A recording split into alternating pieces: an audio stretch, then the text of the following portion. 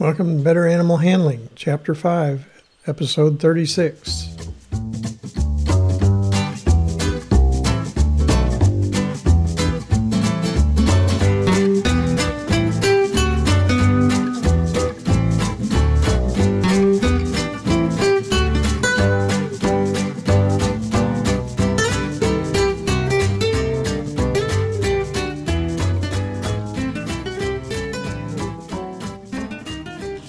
From Center, Missouri, USA, I'm C.B. Chastain, your guide to better animal handling, and Abby, my cattle dog, and Rawhide Chew Addict co-host.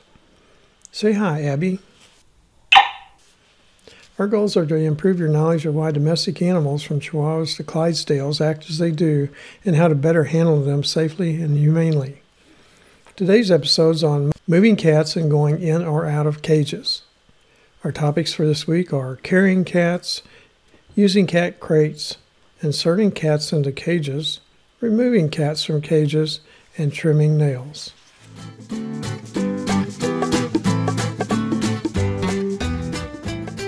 When a handler carries a cat, the cat should have a slip leash applied first and then be picked up with the handler's right palm under the cat's chest with an index finger between the front legs at the junction of the chest.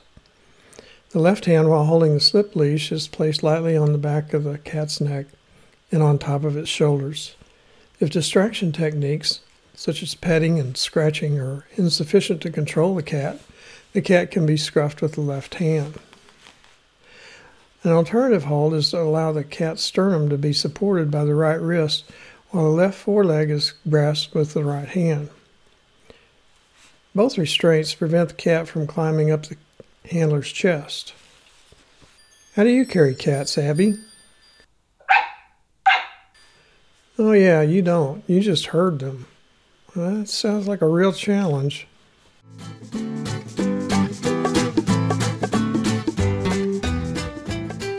Transport crates are useful in securing cats when they're moved. When confined to a strapped-down crate in a vehicle, cats are prevented from escapes during loading and unloading, or through open windows. They also cannot become a distraction to driving or a missile during a collision. Cats in crates in veterinary hospitals are protected from harm from other animals and from doing harm to other animals or to humans.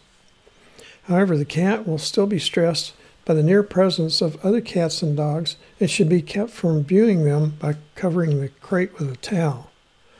Harsh lighting should be avoided, and the crate kept off the floor by placing it securely on a table or other elevated surface. Crates can be made of cardboard or plastic. Cat crates should have a top opening.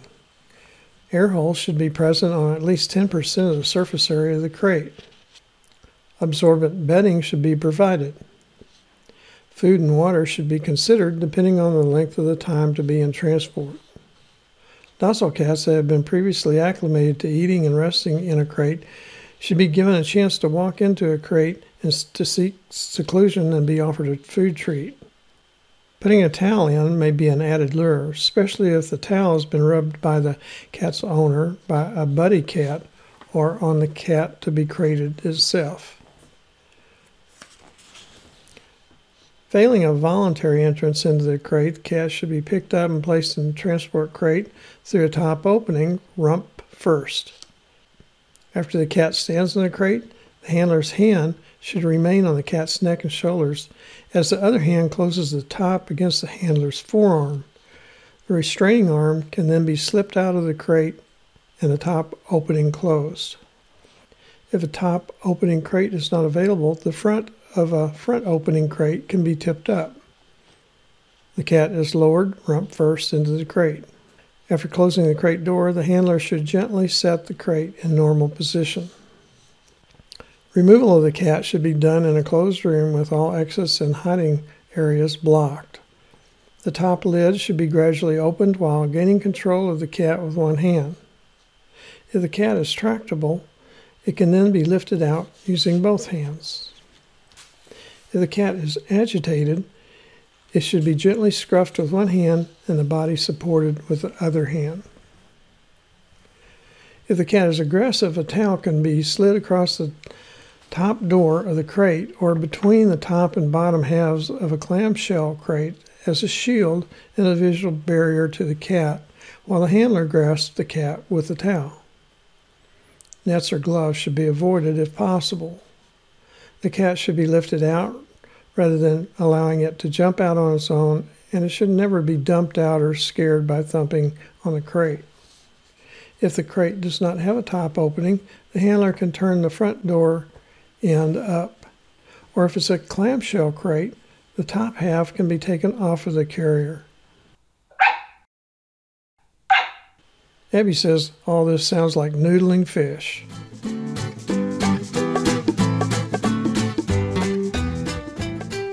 To place a non-aggressive cat in a cage, the cat should be placed in the cage head first. The slip leash should be removed. One hand should have control of the cage door. Closure of the door should begin before release of the cat with the other hand, so that when the release hand is removed, there is insufficient room for the cat to escape. Release should be as smooth and quiet as possible, since this will be the most persistent memory of being last handled when the cat must be later removed from the cage. Struggling during release will result in greater struggling when recapture is later needed. Control of the cat when placing it in a cage can be done with the restraint hand under its chest. When removing a non-aggressive cat from a cage, the handler should approach the cage in a friendly manner, speaking to the cat in a normal tone. Removal should begin with one hand to open the door, only enough to get the other hand and a slip leash in. Place a slip leash over the cat's head. After the cat's head is controlled, the cage door can be opened wider and the cat assisted by picking it up. First, gently lift the cat's neck by raising the slip leash so that there's some control of the head before reaching under the cat's torso to lift it.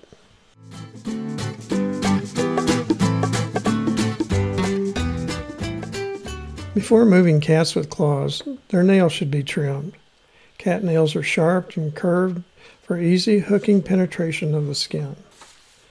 They're dangerous in their ability to cause serious physical injury and potential for producing infected wounds. Cat scratch disease can be life-threatening in immunosuppressed people or children with immature immunity. Trimming the nails every 2 to 4 weeks has been proposed as an alternative to onychiectomy, declawing by an experienced veterinary surgeon. If successful, trimming nails of a house cat can reduce damage to furniture, but attempting to trim some cats can put the handler at greater risk of clawing injury or infection. Trimming is required more often in cats than in dogs because only a small portion of the nail can be safely trimmed in cats compared to dogs. If trimming nails is considered the best means to prevent scratch injuries, infections, and destruction of property, trimming can be attempted by 1 or 2 handlers. In either case, minimum restraint should be used. A cooperative cat can be held in the handler's lap, with the handler's forearms blocking the cat's movement. One hand restrains a foot with the index finger on a claw's digital pad, while the thumb gently pushes the top of the nail to extrude it from the nail fold. The other hand uses the nail trimming instrument. The second method is done with the cat on a table. The assistant handler holds the cat in sitting or standing restraint, while the primary handler holds the foot, extrudes, and trims the nails.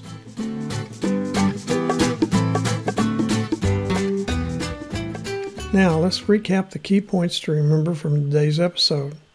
Distraction techniques should be used on cats when they're carried in a handler's arms.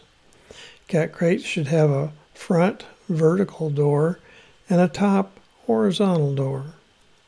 Slip leashes should be used on all cats to be taken out of cages. Before carrying cats with claws, nails should be trimmed or capped. Abby says it's time to wrap up this episode.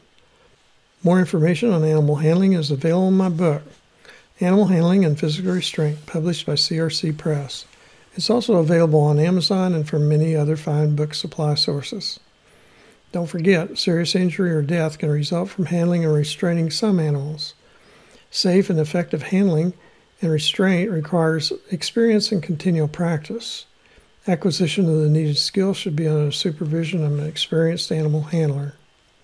Thanks for listening. Abby and I hope you'll come back next week when I'll talk about special equipment for handling cats. Hey, Abby, maybe we should add our barn cat, Lily, as a podcast co-host. What do you think? Oh, I see. You think that would be catastrophic.